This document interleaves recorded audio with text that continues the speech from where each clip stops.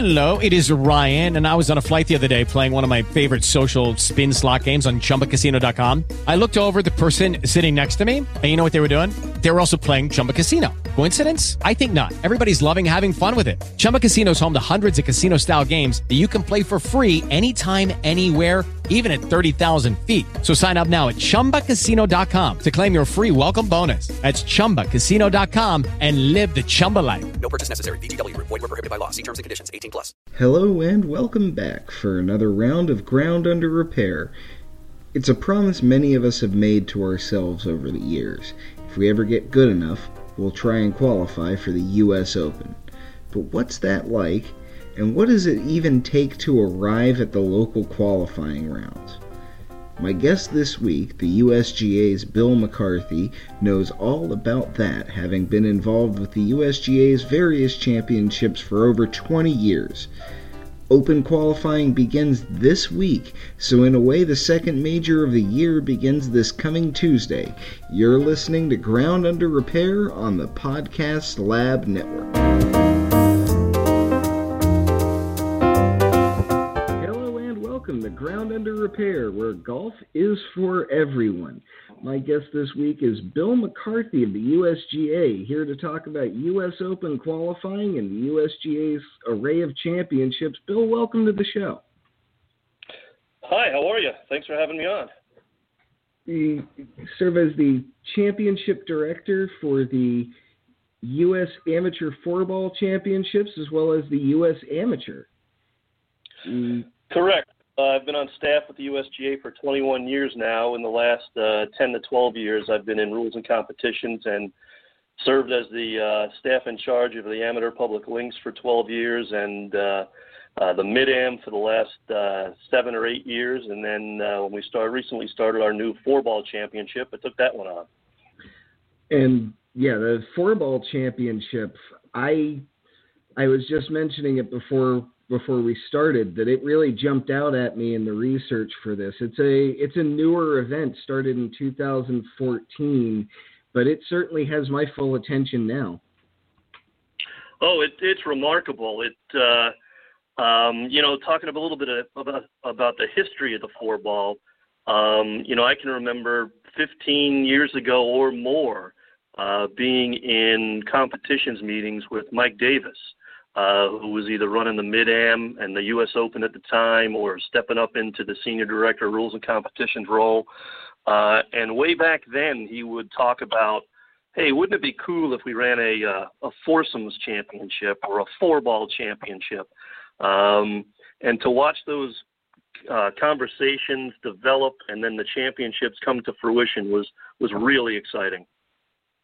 There's something special about an event that involves teams of two, because we're so used to golf in an individual, the player against the course, and also the field format. So it's fascinating to see an event that involves teams of two like that.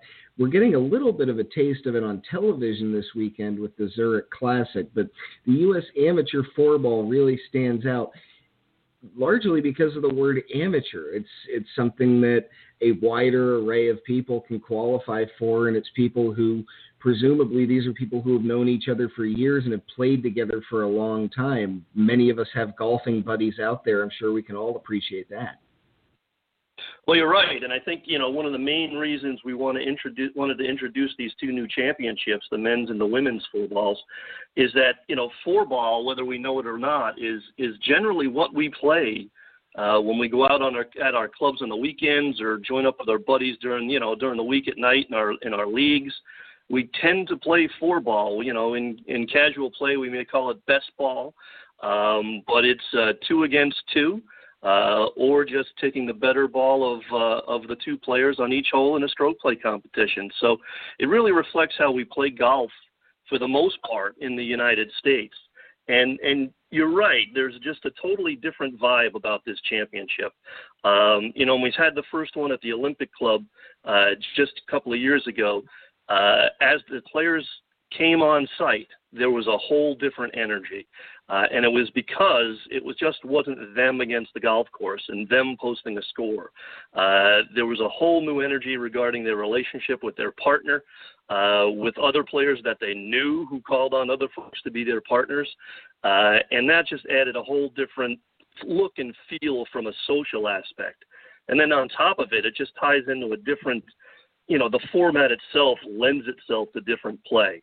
A little bit of thinking around how are you going to, play the golf course? If you hit a bad shot, how am I going to play? So there's a real interaction in terms of the format and how the partners or the sides make their way around the golf course.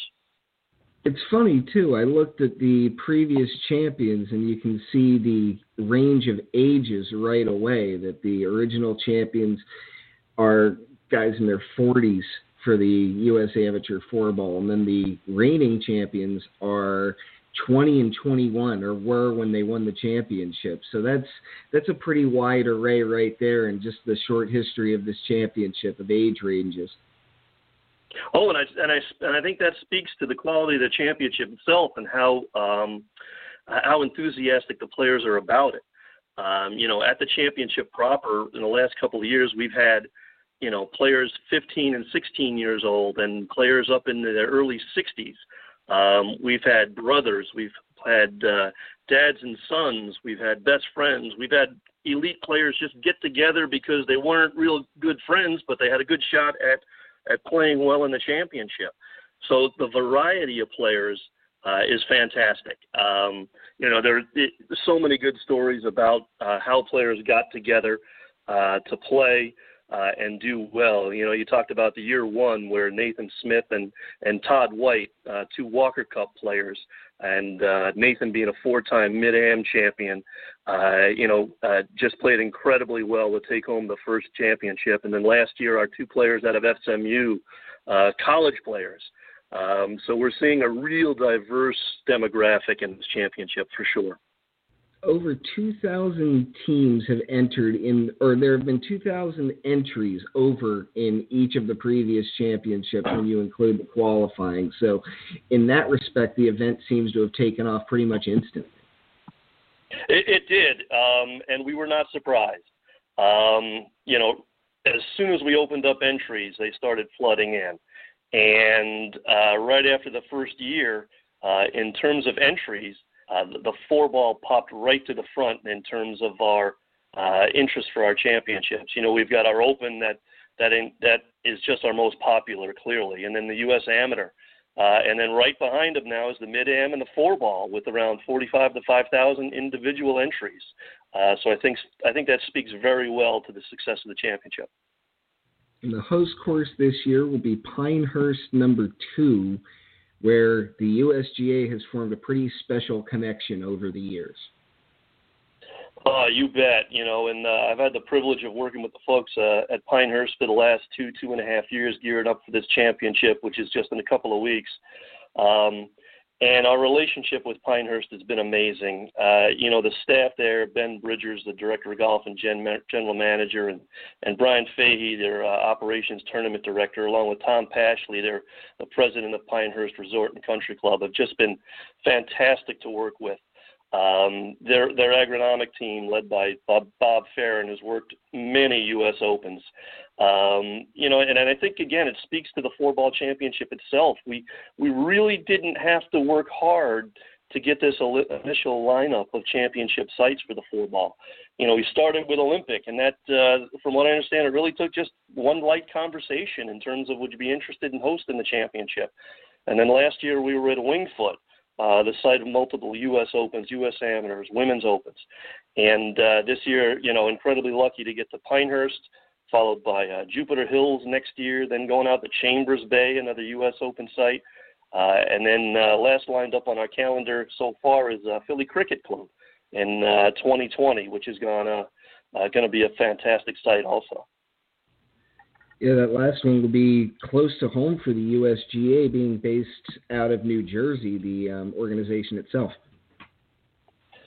Yeah, our HQ is in Far Hills, New Jersey, which is kind of centrally located in the state. But we've got a number of field offices, agronomists around the country. Our U.S. Open team works out of Pinehurst. And we do try to spread our championships around, but whenever we're in the Northeast, it does make it a little bit operationally a little bit easier. You mentioned several different levels of championships and how they're really taking off in terms of entrance. And I think that's something that draws people to all these USGA championships, is that it's extremely democratic, that we play golf all over the country. And if you meet the qualifying standards in terms of handicap, you can apply, or in the 4-ball, you can get a pairing together and apply and try and qualify and try and pit yourself against the best out there at your level. And I think that's something that's drawn people to the USGA from the very beginning, and it's what stands out about their entire array of championships, all the way up to and including the U.S. Open itself. Well, that's nice of you to say, and I would agree. I mean, the bottom line is, can you play or not?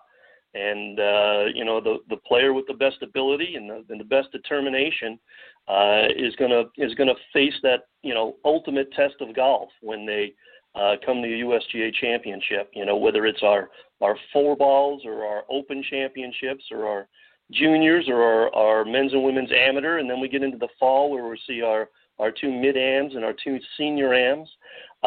We like to think that those individual championships for the individual demographics that play, that they are their ultimate tests, that when those players ultimately hoist the trophy, they would have accomplished a great deal in terms of shot making, in terms of mental and physical resolve, in terms of understanding the architecture of the golf course and course management, that championship is going to test their overall ability and prove that they are worthy of raising that trophy. And to that end, it can be a grueling way forward, because qualifying rounds for the U.S. Open Championship begin next week. In fact, the first one's on Tuesday.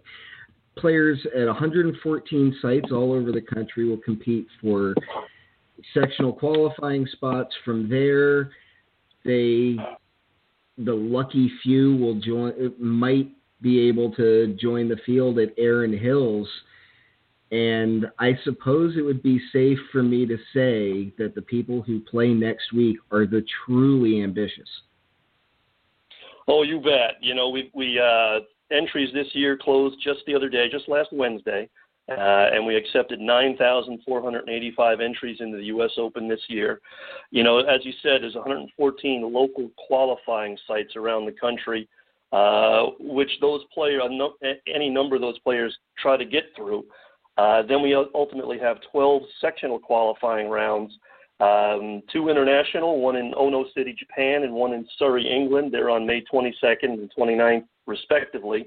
And then on June 5th, we have 10 U.S. sectional qualifying rounds all around the country, which will include those that got through local qualifying, plus 455 locally exempt players competing for the last spots to get into the championship proper. And I'll tell you, when you talk about the democracy of the championships, the Open's the best one.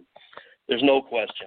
And I'll give you a great example. As every year I have the opportunity to work the U.S. Open sectional in Columbus, and that's the day after Muirfield. So that field of 132 players that play in the sectional on that Monday are ones more likely that either got through local or they were exempt through local and had played in Muirfield, or they got through local and chose to come to Columbus to play in the sectional.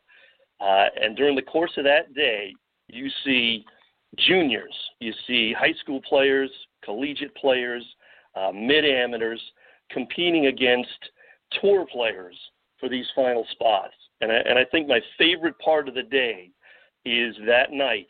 That's Monday night, the playoff, because so many times I've conducted the playoff at this qualifier, and you'll have an assistant pro from somewhere in Ohio teeing it up against a former major championship winner to try to get into the Open. It's pretty cool.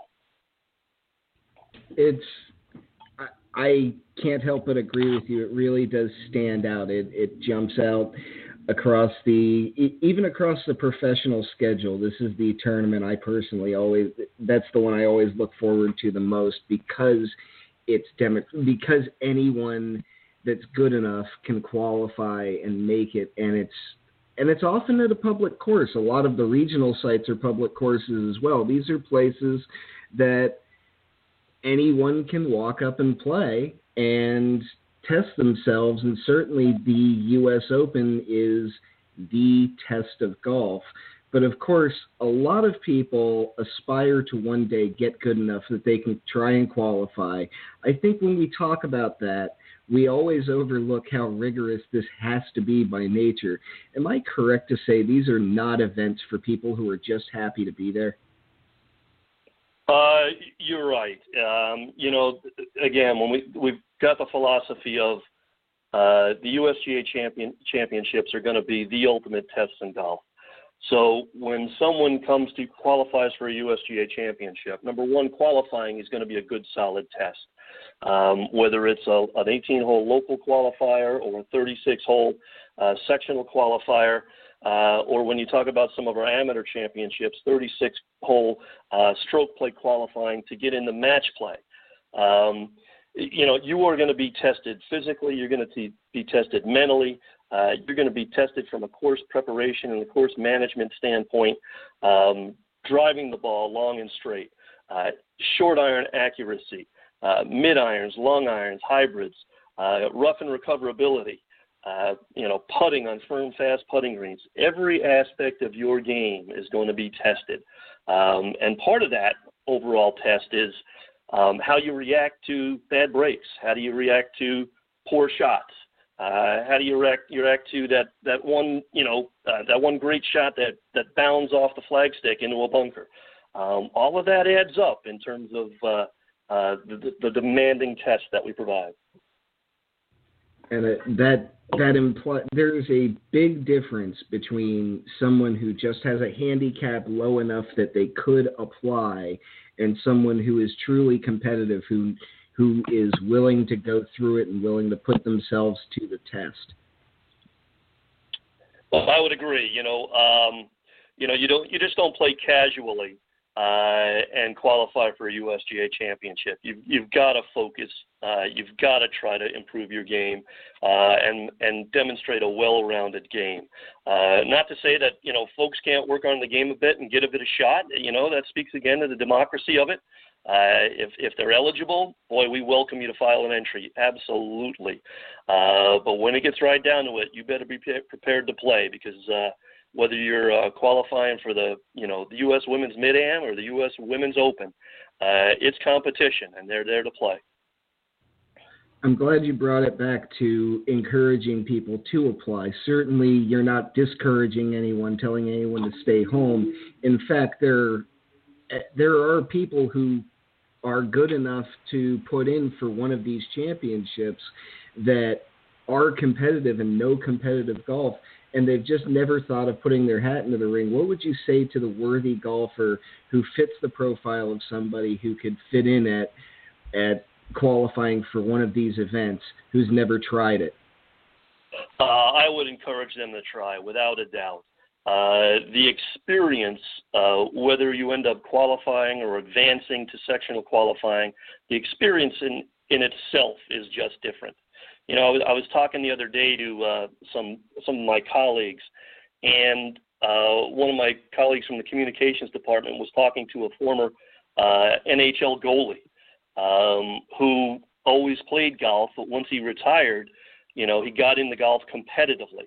And he said he was never more nervous than when he stepped on the first tee for U.S. Open local qualifying than ever in the Stanley Cup Finals that he had played goalie. I mean, and that's pretty remarkable. It's just a different deal. So I would say, yeah, I mean, if you've got players who are eligible, you're out there, you're competing at a local level, at your club level, file an entry for a USGA championship. Get out there and see what you're made of. Go through the experience. It's a lot of fun, and it's a great challenge. I'm glad you mentioned the goalie attempting to qualify, because we do hear a fair amount. We see occasionally on television when they do the pro-am kind of tournaments, we see these celebrity golfers or former athletes in other sports that have pretty good games, at least we see from what we've heard and what we've seen. So it's interesting to see someone like that try their mettle on the golf course with everybody else. That's fascinating as well. You bet. And we see a lot of that, even, in our mid-am, we've had a number of former Major League players, Major League Baseball players, try to qualify for the championship. I think even when professional athletes retire, they still have that need for competition. They've still got that drive. And I think golf really provides them a great opportunity. Of course, the U.S. Open is famous for tweaking the course that hosts the championship to make it a particularly tough test. Does that also extend to the qualifying sites? For example, I live in Massachusetts. If I were to go play Pine Hills after they have the regional or the local qualifier there, should I bring extra golf balls? Well, it speaks to a couple of things there. I mean, Mike Davis and Jeff Hall do an incredible job in terms of setting up the course for the U.S. Open. But, I hope everybody understands that, this is not a battle of the players versus the USGA. The championship sites that we go to, whether it's for, the 4-ball, the mid-am, or the U.S. Open, they're great sites within themselves. And those sites lend themselves to great setups. We've talked about the idea of course setup over the last number of years, and it's become very popular as a conversation. But these great golf courses don't need a lot of work from our end, depending upon the demographic, like the U.S. Open. Sure, maybe we need a little bit more length, maybe a little bit more speed and firmness in the putting greens. But inherently, these great golf courses present great tests. And the whole concept of quality course setup is to allow players to shine and demonstrate their ability. But at the same time, when they do miss a drive or miss an approach shot, those courses present themselves with difficulty to recover. And we like to say, again, golf's ultimate tests are the USGA championships. I had Bruce Charlton, who was part of the design team for Chambers Bay, on a few weeks ago talking about the design of golf courses in general. And certainly on his end, he couldn't have been happier with how that course was presented for the 2015 U.S. Open. So the USGA has always done a very good job presenting the course. And I think that's another thing that draws people to that particular tournament and to USGA events. As golfers, we're always trained to believe it's us versus the course. Well, when it's that tough a test, when it comes to those championships, sometimes when you're a spectator, you're kind of rooting for the course. You're kind of rooting for everyone else to go through the tough shots that we all go through on our weekly rounds. So I think that's part of the allure of the USGA championships in general, is how it's a great display of the courses themselves as well. I would agree, and we're very lucky in that aspect for all of our championships.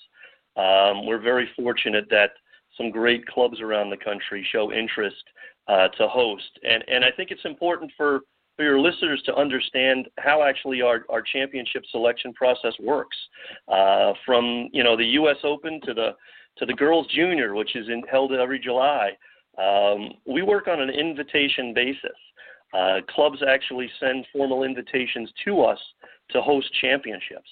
And our future amateur sites committee and our championship committee review these invitations, and we meet with the clubs and evaluate the club and the facilities and the resources, and try to come to a meeting in the minds, so to speak, in terms of what would be a good fit for that host site. So it's a great relationship, hand in hand with the host clubs to put on a great show. We'll be back with Bill McCarthy of the USGA after a short break. This is Ground Under Repair on the Podcast Lab Network. Hey everybody, Tim Williams here to tell you about Podcast Lab. We're a group of writers, most of us sports writers like myself, who are taking our material to the world of podcasting. There's the Sunshine Boys podcast, where Jim Williams hosts longtime Tampa sports writers Joe Henderson and Ira Kaufman as they take you through the week in sports. Joe also joins Tom Jackson and moderator Jim Williams for the Politically Incorrect podcast, giving you a taste of the political pulse of Florida.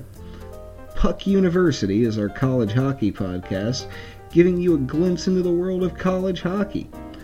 Conference Call with Jim Williams breaks down the big events of the college sports calendar from the people who make it happen. Speaking of inside looks, get an inside look on golf, golf courses, and all things related to fairways and greens on Ground Under Repair. There's also my sports podcast, The Pickup Game with Tim Williams, giving you weekly takes on sports from a Bucks fan who loves Boston. All this with more to come on the Podcast Lab Network, writers experimenting in podcasting. Switching gears just a little bit, the USGA is also, of course, among the world's foremost authorities on the rules of golf, as we, the members, know every year because we get the little book with the rules written out for us, so we have the nice handy guide every year. As this podcast is about golf as most of us play it, and the name itself comes from the rules of the game, I can't help but ask, to make your case for the average golfer out there, why we should go put in the work in and get a real handicap.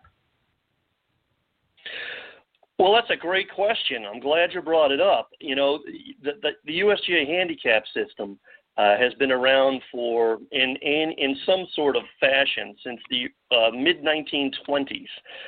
You know, obviously it's evolved over the years, and we're currently in the process of working with other governing bodies around the world to put together a world handicap system based on the USGA slope system. But the handicap system is the great equalizer in the game.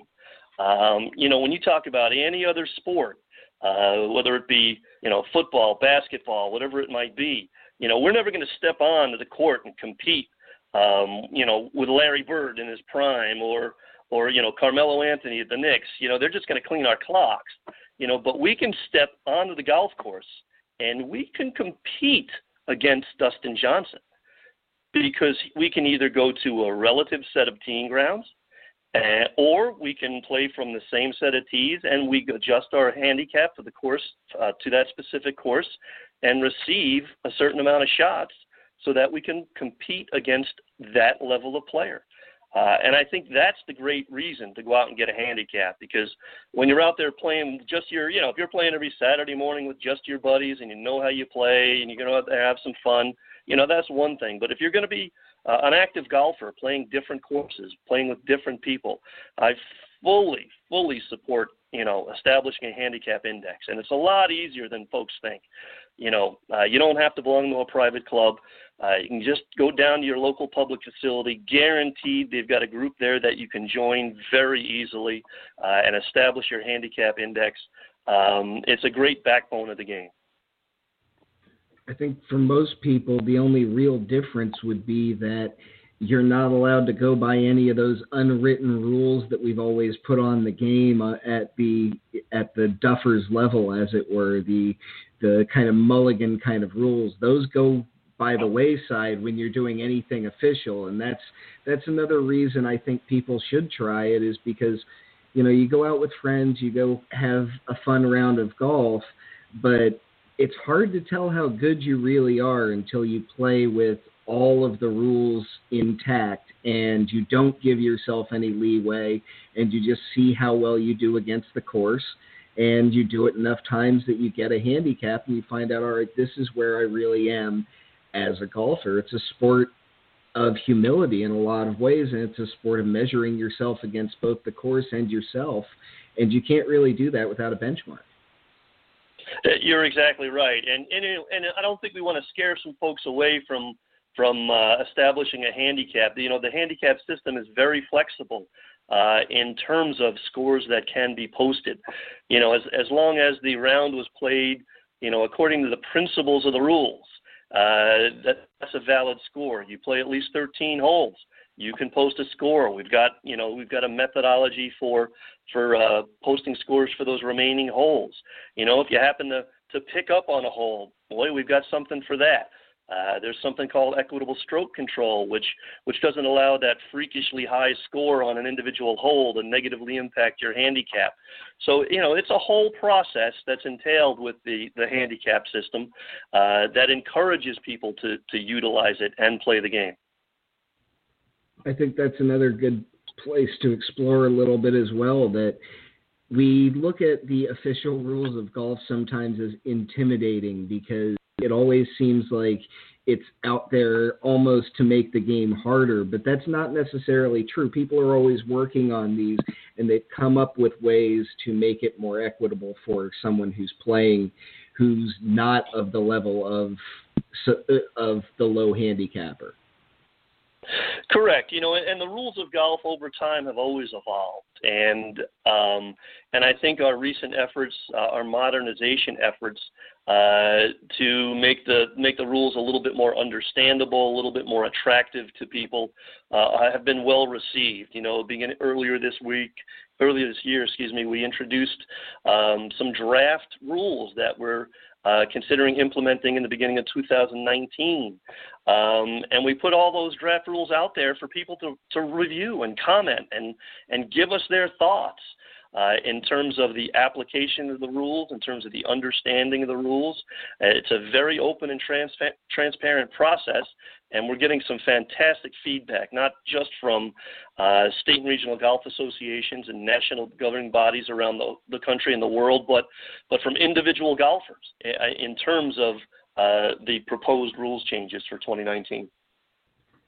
Bill McCarthy of the USGA, thank you so much for coming on the show this week and discussing some of the parts of USGA championships that we just don't see or we don't think that much about, and the rules themselves as well. Thank you so much. You bet, Tim. Thanks so much for having me on, and wishing all your listeners all the best. Hit them straight. That's our show for this week. Thanks again to Bill McCarthy of the USGA for taking the time to talk with me. You can check out all the different USGA championships and the rules of golf at usga.org. I'm your host, Tim Williams. Subscribe to the podcast on iTunes and Stitcher. Thanks as always to Blog Talk Radio for hosting. Until next week, this has been Ground Under Repair. Fairways and greens, everyone.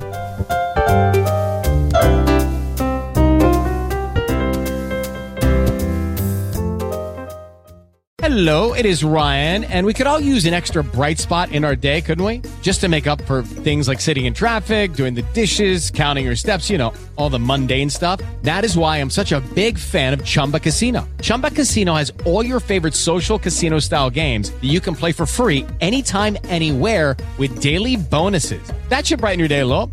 Actually, a lot. So sign up now at ChumbaCasino.com. That's ChumbaCasino.com. No purchase necessary. VGW Group. Void where prohibited by law. See terms and conditions. 18+.